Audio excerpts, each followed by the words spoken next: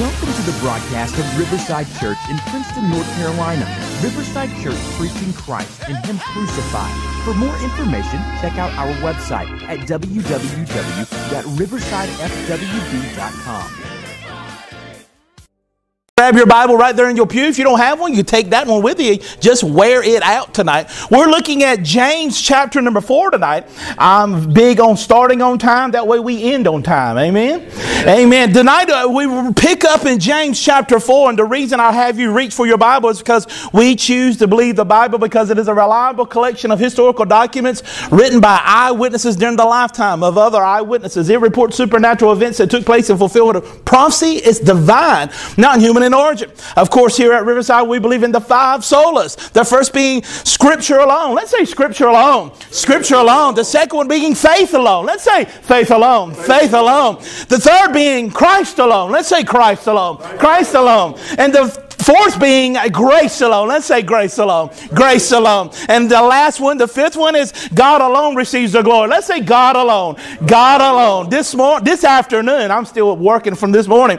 This afternoon, as we look in the book of James, we see that James is the half-brother of Jesus. Jesus being the Son of God, but also he was raised by Joseph. But Joseph's son was James, and James was the half-brother of Jesus. And he started and became a pillar of the church right there in Jerusalem. And he wrote this epistle. This is called a practical epistle. This means there are things in James that are practical, that we can understand. It's where the rubber meets the road, or where the meat meets the metal. It's also an in-your-face kind of epistle. It's also something that we can use, that we can wrap our heads around, and it's very practical. And we pick up in chapter number 4 of James. If you were here last time we were together on May the 15th, we talked about how we have jealousies within us and conflicts, and we spoke about meekness and wisdom. We spoke about how we pray to God, but we don't receive what we want because we spend it on our own passions. Thank God for unanswered prayer, because God is not going to finance your idolatry. People want God to hand them things that they would love more than God. They would love for God to give them a nice house. That way they'll worship the house. Or they want God to give them a promotion. That way they'll be consumed with work and ignore God. They want God to give them a significant other, and they'll worship the ground that person walks on, but ignore God. And God is not in the business of financing idolatry. Amen. Amen. So tonight we look how he explains to us the warning against worldliness. If you do have a copy of God's holy word, I do beg you to open it and turn to James chapter number 4. If you would like a copy of my notes, they're right there in your lap, in a copy of God's word. What causes quarrels and what causes fights among you? Is it not this, that your passions are at war within you? We see here that this is reiterating, it's reminding you that why you have conflict all around you, there's one common denominator, and that's you. Jeremiah 17 verse number 9 tells us that the heart above all things is wicked. The heart wants what it wants is also a mantra that's heard in our society. People say, I can't help this. That's just what I want. That's the problem. Our hearts are fallen. We're tainted by sin. Sin as such tainted us, and we're so fallen in our natural nature that we never choose goodness. We never choose Christ unless God intervenes. We're left in our sin. That's why he tells us in John chapter number 3, ye must be born again. If you find yourself here tonight and you say, well, I always make the wrong decisions in the long run. I always find myself doing the wrong thing. I find myself worshiping things that take from me and tear me down and destroy me and everyone around me, because I am a fallen nature, much like Adam, who fell from the beginning. We have inherited his sin nature. We must be born again by the second Adam, is what the Bible tells us in the book of Romans. And the second Adam being Jesus Christ. We must be in him, trust in him, taking off our sinful nature, taking off our old man. Now, I spoke to an old preacher one time. He says, well, I'm the new man, but I know where the old man is buried, and sometimes I dig him up. Amen. We all know about that. But tonight I will show you where there's room for grace for those who are knuckling up and fighting sin. Thanks be to God, there's room for grace. Amen. Because nobody here walked in on a cloud. Nobody here came in on the wings of doves, and there was no rainbows and Skittles didn't rain down when you walked into the room. There was no angelic choir when you came in. We are simply walking in grace and grace alone. but I want you to look in verse number 4. This is how you build a church. You begin saying, you adulterous people. Yeah, that's how you influence people and make friends. Amen. You adulterous people. That's how I know that the Bible was not written by men. God is not shy of telling us the truth. He's not shy, and He doesn't run away from responsibility of calling people to holiness. Here, the Apostle James is writing, and he calls us adulterous people. Adulterous people are those who are unfaithful. Those who are not committed and submitted to the things of God. Here we see where James is pointing the finger at you and I. Notice he doesn't say, oh, you slip up, you have hang-ups and habits. He doesn't say that you struggle. He calls it what it is. That's the thing. Let it be said in the pulpit here at the river that we don't give beautiful words to sins. We don't say that, oh, that's just a fling. That's a side piece. That's just a habit or a hang-up. Oh, they can't help it, they're angry. They got that from their mama's side of the family. They spend all their money on their favorite idols. That's just something that they deal with. They actually have a disease. See, we call sins diseases now, and we believe that we can have therapy to get over it. It's not like you twisted your knee and you go to physical therapy to get the full motion back in your knee. Sin is debilitating. Sin will rip you to shreds. Sin will tear you down, hollow your soul out, and leave you as a husk laying on the floor, ruined.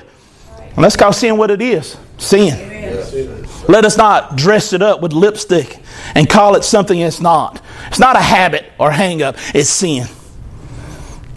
Maybe some amens tonight, but they'll probably stop by the time we're done. You adulterous people. He says, do you not know that friendship with the world is enmity with God? I was speaking to one of our house friends who are here tonight, and they were talking about when their friend was there talking to somebody who didn't look at them in a good light. And he knew his issue with that person. But he was really concerned about how the person who was his friend carried on in the conversation. You know who your enemies are. You already know. But what did your friend say when you weren't there? Loyalty. That's really big in my circle. I had to tighten my circle over the years. And sometimes I only had to talk to myself. My circle got so tight. And believe me, I understand. But loyalty means a lot. And it means a lot to God. He says, being friends with the world means you'll be an enemy to God. Amen. How many of us are having affairs on the side when we're committed to Christ, but we're having flings on the side? Well, whenever a Christian says, Jesus is my all in all, I trust in Him, I lean upon Him. I lean upon Him for wisdom and understanding. I ask Him to reign over my thoughts, reign over my hands, teach me where to go, lead my steps, reign over my heart. But then we're not satisfied in Christ anymore whenever that thing comes along that tempts us. What you're saying when you choose that sin is you're saying that this is better than Jesus. I've tasted of the heavenly things, but this satisfies me. I find my identity over here. Jesus has my heart. My body belongs over here. That's what you're saying. That sounds adulterous. Right. See, when you're the preacher, you don't always get to divvy out sugar. You don't, because you have a congregation full of diabetics. Their feet will rot off. They can't walk anywhere. They go blind. They can't see what God is showing them. Sometimes you got to bring that salt in, and you got to add the flavor to it. This is the flavor. Let's put it in the gumbo. I know y'all had gumbo all the way to church because they had bowls, y'all, in the van. I'm going to church, but I'm eating this gumbo, and I appreciate it. I'm glad you're here, and it makes a good analogy with the sermon. But I can't always tell you, oh, you're so beautiful. If God had a refrigerator, your face would be on the refrigerator. He loves you. You're so cuddly and fuzzy. He just loves. No. Amen. Let's call it what it is. Amen. What good would a surgeon be if you go to the surgeon and you had some kind of aggressive cancer that's wrecking your body, and he played games with you, honked your nose like a clown, and sent you on your way, feeling good about yourself, but you're infected and it won't be long until you die? That's not a good surgeon. A good pastor will tell you what you don't always want to hear. Thank you, Lord. I received it. Thank you, Lord. We see that the pastor James calls the people adulterous. Did you not know that friendship with the world is enmity with God? Far too long you've entertained devils.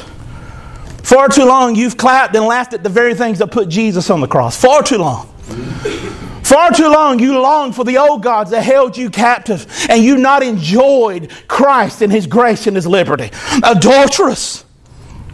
Friendship with the world is enmity with God. You should be one-sided, one-minded, dedicated. Should be a one man, like a one man who's dedicated to one woman, or one woman who's dedicated to one man. We understand whenever somebody gets together and you see your friend, he's dating that lady who's very loose with her morals, if you know what I mean. You would tell your friend, hey bro, everybody had a ride on that carousel. You don't need to go over there. And I'm just going to be honest with you. You don't need to do that. You just don't. We warned them.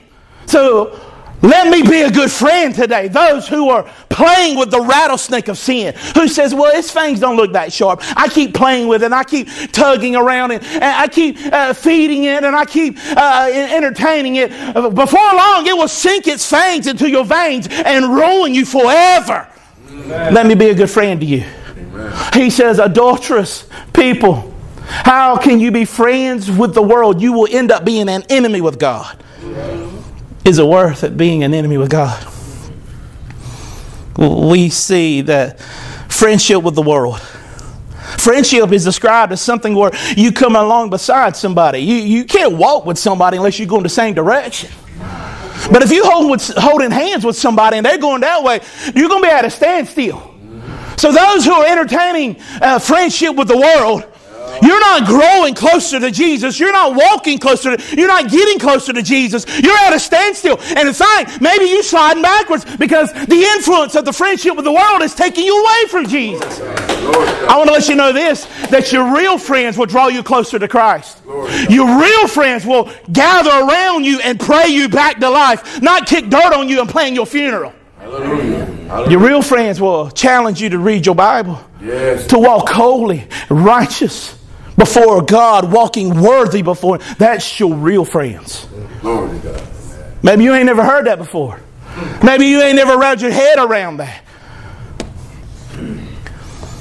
Friendship with the world. I used to dance with the devil quite often. I want to let you know that you can't dance with the devil and hold hands with Jesus. That's not going to work. Even Joshua said, choose this day who you will serve. There's a lot of things that you need to let go of today. Amen. Is it bringing you closer to Christ? Are you being righteous?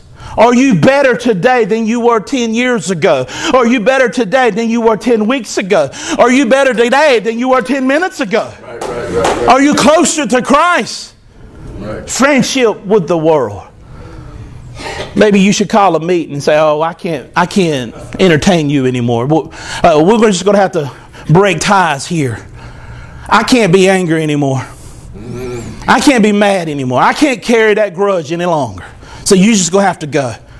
Lust, I'm going to put you out here. I'm going to go ahead and open the car door and just push you out. I ain't even going to slow down. I'm just going to push you out. You better tuck and roll. We got to go. Whatever it is, friendship with the world.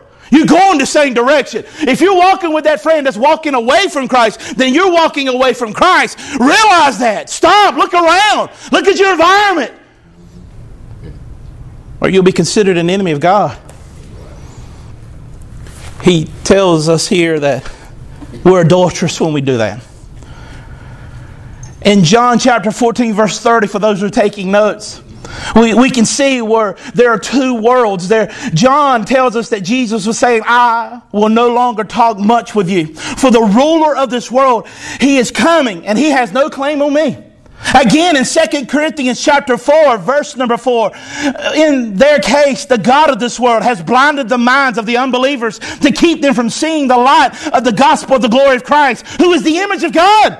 Again, in Galatians chapter 1, 3 through 4, we see again Grace to you and peace from God our Father and Lord Jesus Christ, who gave himself for our sins to deliver us from the present evil age, according to the will of God our Father.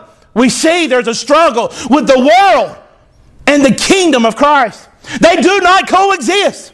I know you're physically in this world, and you might be torn between two worlds. But here he calls those who entertain the world. That doesn't say you can't have friends that are in the world. It's talking about the worldly system, the philosophies and thoughts of this world. Whenever you have ambition to magnify yourself, let everybody know it was you who did that. I did that. Tupac Shakur, one of the greatest theologians that our world has ever seen, said, "All eyes on me," is what he said. Yeah, Tupac. I said Tupac. All eyes on me is what he said. But he also laid dead in the street that night when he was found at the end of a barrel, and he stands before God and must give an account. Yes, he had a philosophy and a worldview, and it was not biblical. You will decide.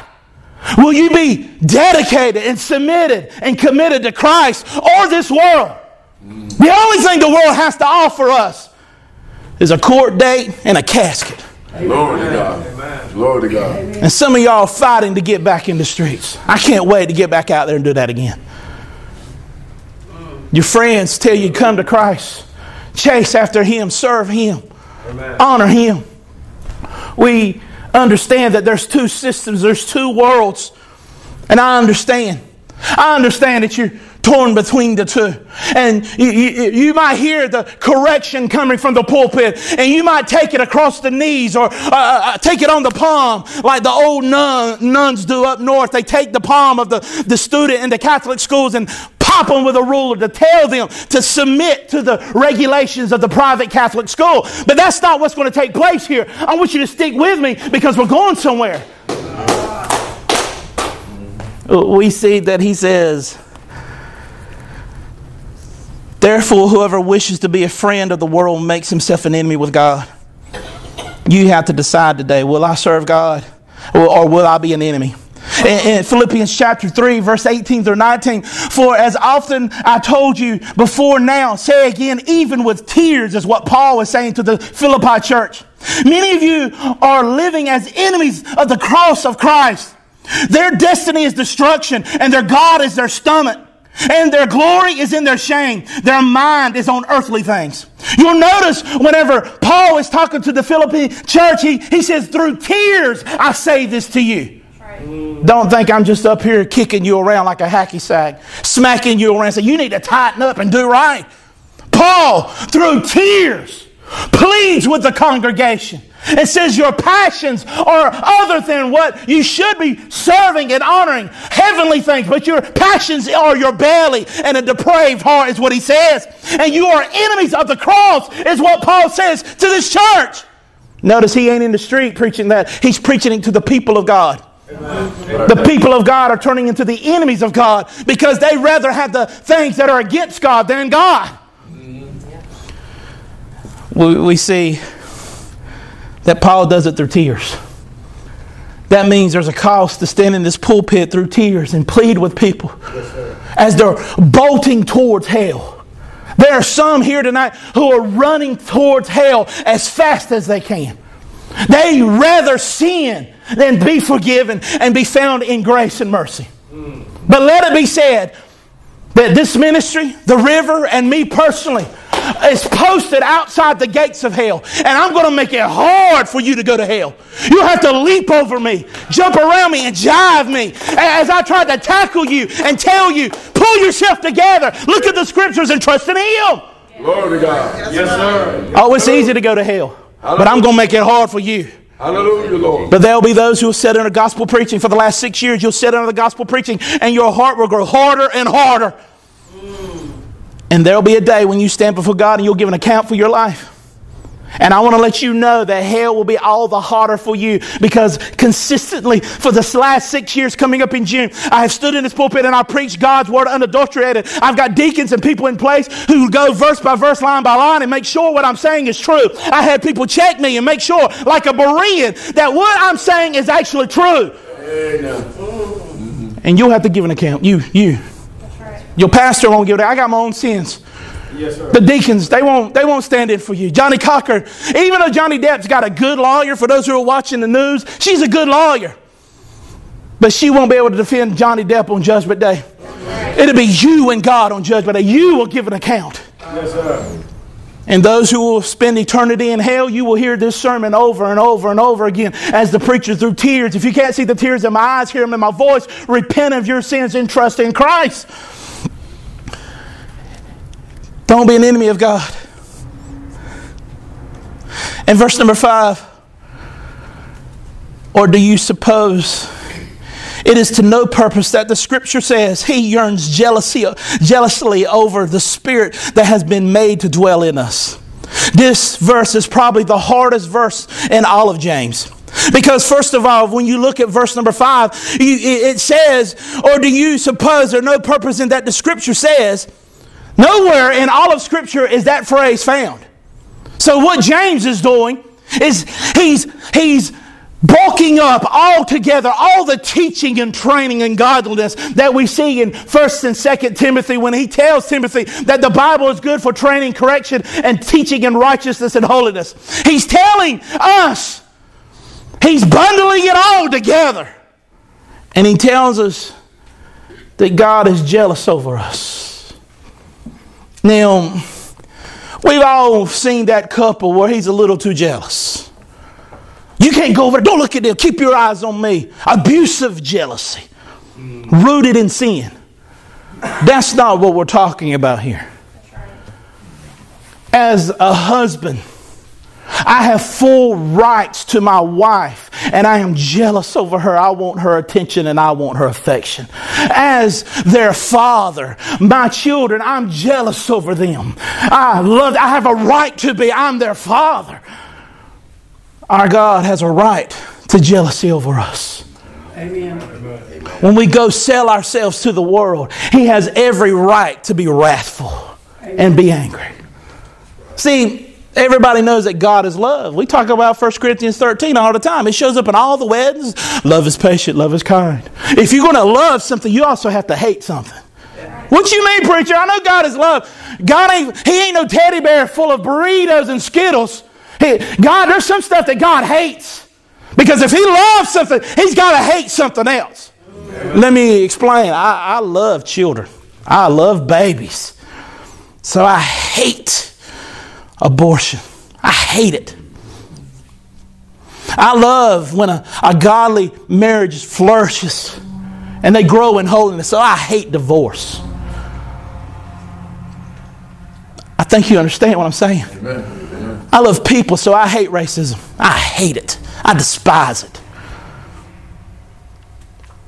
I love Jesus, so I should love holiness and hate sin, but I struggle with that, and I'm probably the only one here. No. Tell the truth about it. But it tells me that He's jealous over me. He has every right to be.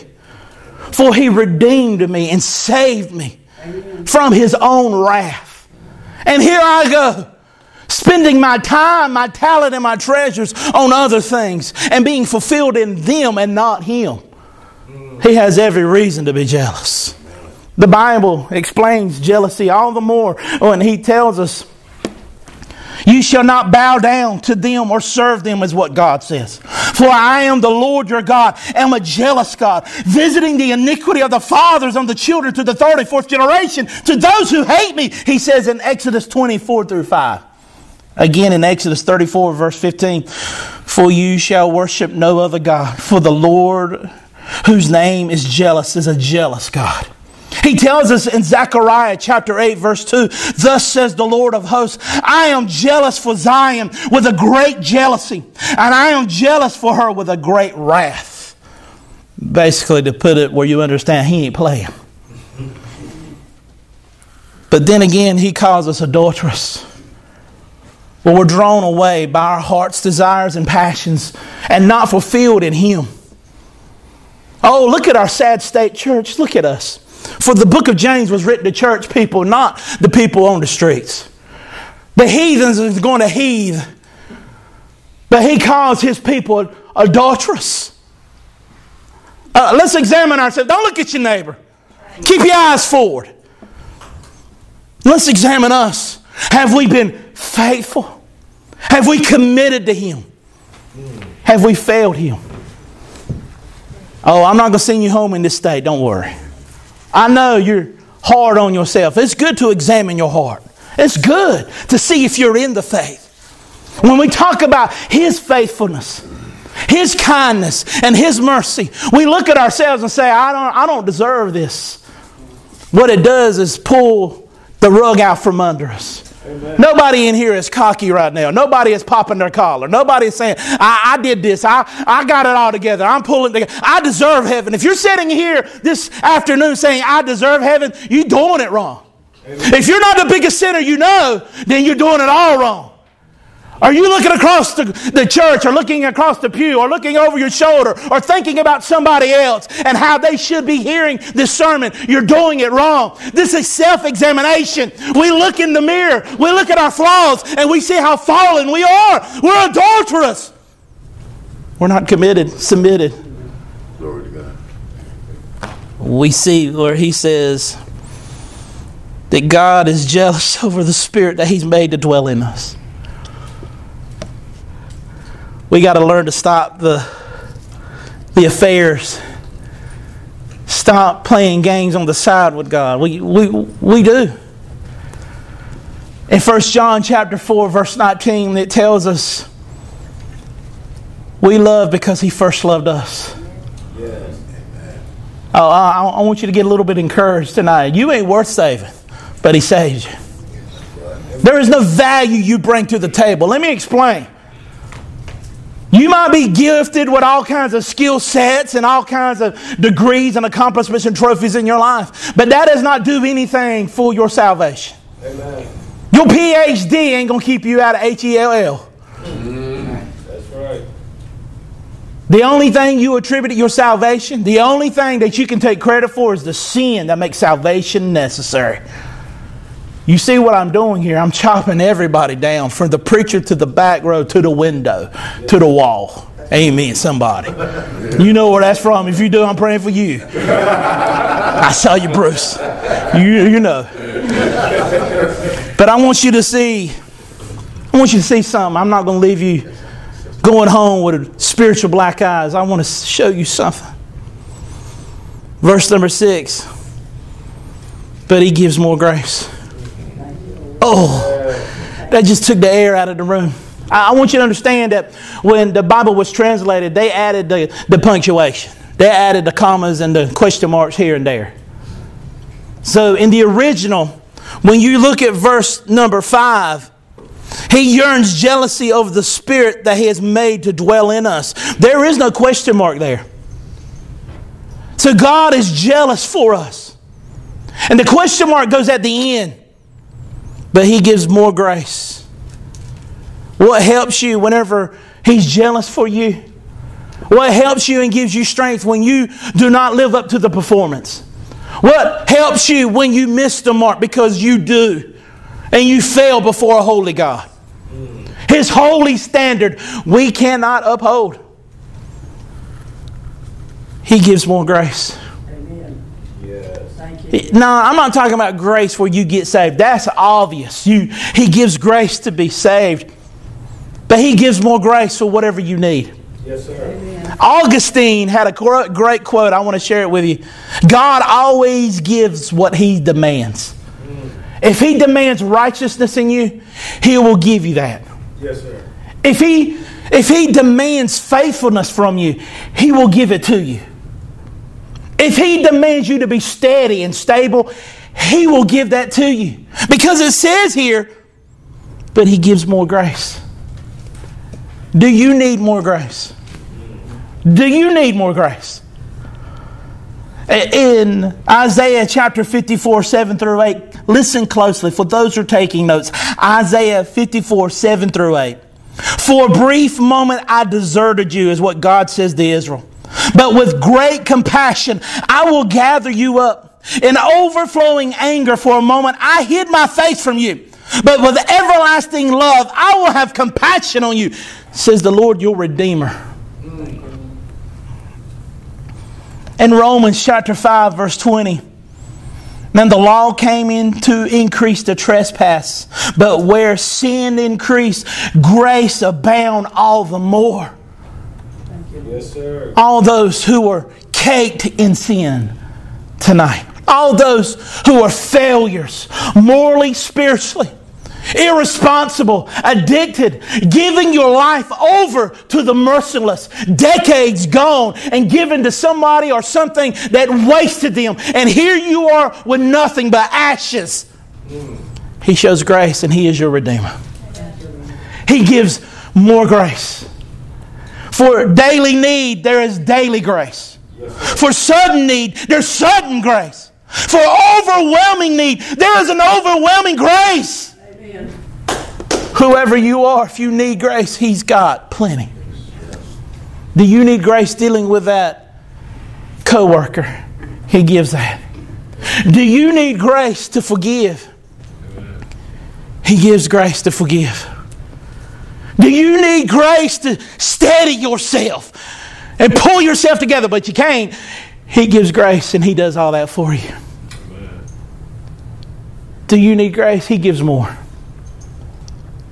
Remember earlier when you took the shellacking across the shins and across the hand, and we started with adulterous people, how we have been unfaithful to Him. And now we end up here at grace. Will it be all right if we just marinate here for a moment? Because if anybody goes to heaven, it's only because of grace. Yes, sir. Yes, sir. If we all got what we deserve, we all go to hell. Jesus died for sinners because that's all there is. Yes, sir. He gives grace upon grace. To break that down, it means to heap grace on grace. Yes, sir. Heaping grace on grace. I don't think you understand what that means. To get justice, you get what you deserve. To get mercy, He holds back His wrath. And He don't do anything. That's mercy. But grace is a whole nother level. Grace is when the thief is called a son. Yeah. Grace is when the prodigal is home and his arms are wrapped around the forgiving Father. Grace. Grace is heaped upon you, layer by layer. In Lamentations chapter 3, 22 through 23. Yes. It's a wonder we're not consumed is what it says. In His wrath, He should destroy us. But His mercies are new every morning. Amen. Notice that Bible verse don't say it's leftover grace from the day before. Like a cold turkey sandwich in the middle, you don't get it warm all the way through. I'll eat it, but I don't like it. It's cold in the middle. It's not leftover grace. It's new every morning because you're going to use all the grace up today that you need and He's going to supply it. And there's a fresh batch ready for you tomorrow morning when He stirs you to wake. Grace heaped upon grace in your life. Do you need grace today? Or are you getting to heaven on your performance?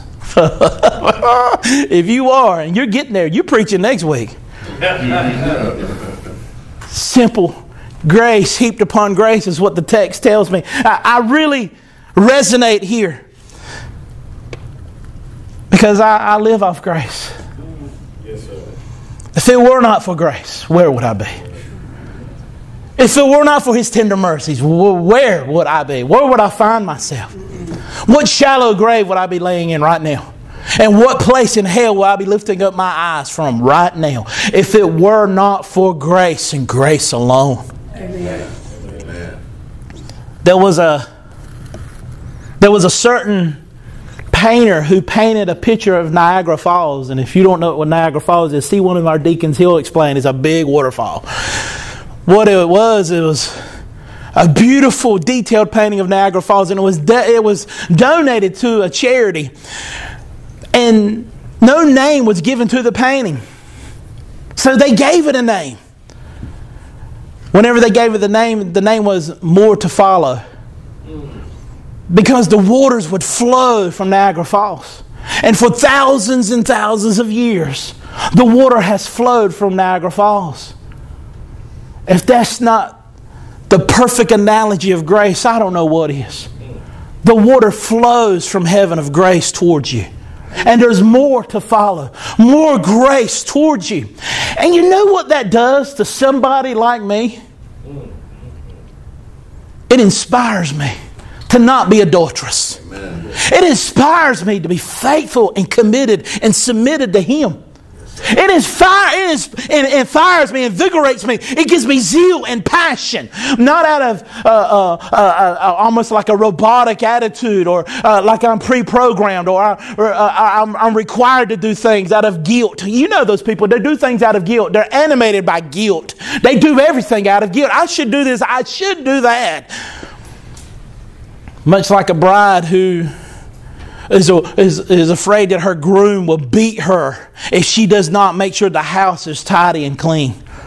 She lives in constant fear that she will endure his wrath if things are not in perfect order. That's not love. That's not grace. That's fear. And if you've been living like that because you're afraid that God's got a lightning bolt and He's going to strike you down if you don't tighten up and get it right, let us walk in grace today. Yeah. Imagine that bride hearing from her groom, I'm going to love you even if you get cancer and you can't pull yourself up out of the bed. I'm going to love you regardless. I'm going to love you if your hair falls out, if you get chemotherapy. I'm going to love you anyway. I'm going to love you if you lose your mind and you can't remember who I am. I'm going to be here beside your bed and I'm going to love you. Amen. That's grace. Amen. So tell me, when a bride hears that, thank you, Lord, which bride will probably love her groom more? The one who's receiving grace. Church, you're the bride of Christ and you're receiving grace tonight. In spite of you. Even though you're adulterous. Even though you have not lived up to the mark. Even though you dropped the ball. Even though you're still mad about something that took place last week or last year. He shows grace towards you in mercy. That causes me to want to serve Him. If I had 10,000 lives, I want to give them all to Him. I can serve a God like that. Not one who beats me into submission, slaps me around, and makes me live out of guilt. Grace heaped upon grace is what I'm explaining tonight. And what that does, it wipes pride away. Don't it? Amen. It just wipes pride away. But that's what the next verse is, if you'll look with me. And we'll finish up here. We look and he tells us in verse 6, He gives more grace. Therefore, he says, God opposes the proud, but gives grace to the humble. God is against those who are prideful. Well, that's easy. I'm not prideful at all. I'm pretty proud about that. I'm pretty proud. I'm pretty humble. Humility is my greatest quality. I'm pretty proud. I'm probably the most humble person in this room. Humility. Humility is when you submit to Him, live under grace, do what honors Him. But those who are prideful, those who say, nah, I see this grace thing, but I'm going to earn my way to heaven. I'm going to tithe my way there. I'm going to do works and trust in them and lean on them. The Bible tells me He resists the proud. Amen. Adam and Eve were proud in the garden. Whenever they took their destiny in their own hands, listened to another voice other than God when He warned them not to eat of that tree. They decided, I know what you're saying. I know what God said. And even the devil said, did God not say? He twists the word of God. Pride. God resists pride. Pride actually turned an angel into a devil. What chance do you have? Whenever we learn of grace, what it does is it humbles you. Pride will always resist grace. Pride says, I'm going to get there on my own. I don't need the cross. I don't need church. I don't need church people. I don't need church discipline. I don't need the correction from the pulpit. I don't need none of that. It's between me and the Lord. It's personal between me and God. That's pride. But God resists the proud is what it says. It's what it says. Be angry with the preacher if you want, but it says it right here. I'm just a news boy. He's the editor. This is the news. God opposes the proud, but gives grace to the humble. Those who humble before Him. Yes. He heaps grace upon grace. Those who humble themselves before God and say, God, I cannot work my fingers to the bone any longer. Religion says, give more, do more, go more. I've done all that I can. I'm exhausted. And you collapse in the arms of the Savior who pours grace upon you. I don't know about y'all, but I grew up in the graveyard of religion. Let me explain. The graveyard of religion, where there's nothing but dry, dead bones. And there ain't nothing but dead bones, dead works, that people are trusting in corpses and dead ideas and thoughts and philosophies and their own works and achievements to impress God to get to heaven. I grew up there. And when he walked into the graveyard of religion, I couldn't even lift up my head when he came through the gate. My God. He looked at me. He called me out like I was Lazarus. He said, live. You're going with me. And that's your story too. You've done it all your way. You've been committed and submitted to other things. You've been adulterous. And he's walking through the gates of the graveyard, and he sees you and he calls you out by name. And he's heaping grace upon you. I don't know how to be a faithful man. I don't know how to be sober. I don't know how to pull this thing together. I don't know. I never had anybody show me how to tie a tie. I never had anybody show me change a tire. I don't know how to be committed and submitted to the local body. My uncles and them, they ran the streets. They only showed me how to shoot at somebody and how to sell this and how to do that. I didn't have any good influence in my life. I don't know how. My God. And if he called you to it, he'll give you the ability to do it. Amen. He heaps grace upon you. Amen. If you want to walk sober and not chase after those things that you think will fulfill you other than him, ask for grace. Yes. You want to live single and live holy and committed and submitted to him, ask for grace. Thank you, Lord. Amen. You want peace in your mind, even though everything and everybody around you has lost theirs, ask for grace. Amen. You want to be stable, Yeah. ask for grace. Thank you, Jesus. You want to heal because you've been wounded to the soul and nothing's working. No matter what you pour down your throat or what you snort up your nose, it just ain't working. It ain't healing. Ask for grace. Thank you, Lord. Come on. Thank you, Lord. You want to know which way to go and what to do? Ask for grace. Jesus. You want to stand in front of a people who are hard-headed and adulterous and preach like this? Ask for grace. Bless him, Lord. You want to receive a word from the Lord, but you don't like it? Ask for grace. Amen. God resists the proud. He will resist the proud. That means you're his enemy. I'm not saying I'm God, but I'm speaking the words of God. Amen. These are the oracles of God. We believe this is God's speech in print. And I'm not making this up. It's not my opinion. Anton Levy, who wrote the Satanic Bible, said, do what thou will. And that is the mantra of our culture and society. Do whatever you want. That's right. If you're a grown man and you identify as a 7-year-old little girl, be a 7-year-old little girl. If you want to do that, do that. Do what thou will. Throw off the bonds of a deity in the heavens who calls you to holiness. Do whatever you want. And really, if it was up to me, I would say everybody do what you want. Live however you want. But there happens to be a God. Amen. And he has full authority over everything he created. Amen. He says you'll do this and not do that. And if you do that, you'll be ruined. Follow me. Adhere to me. Listen to me. And you have to decide, will you do that? Will you submit and be humble and receive grace upon grace? Or you resist and be proud?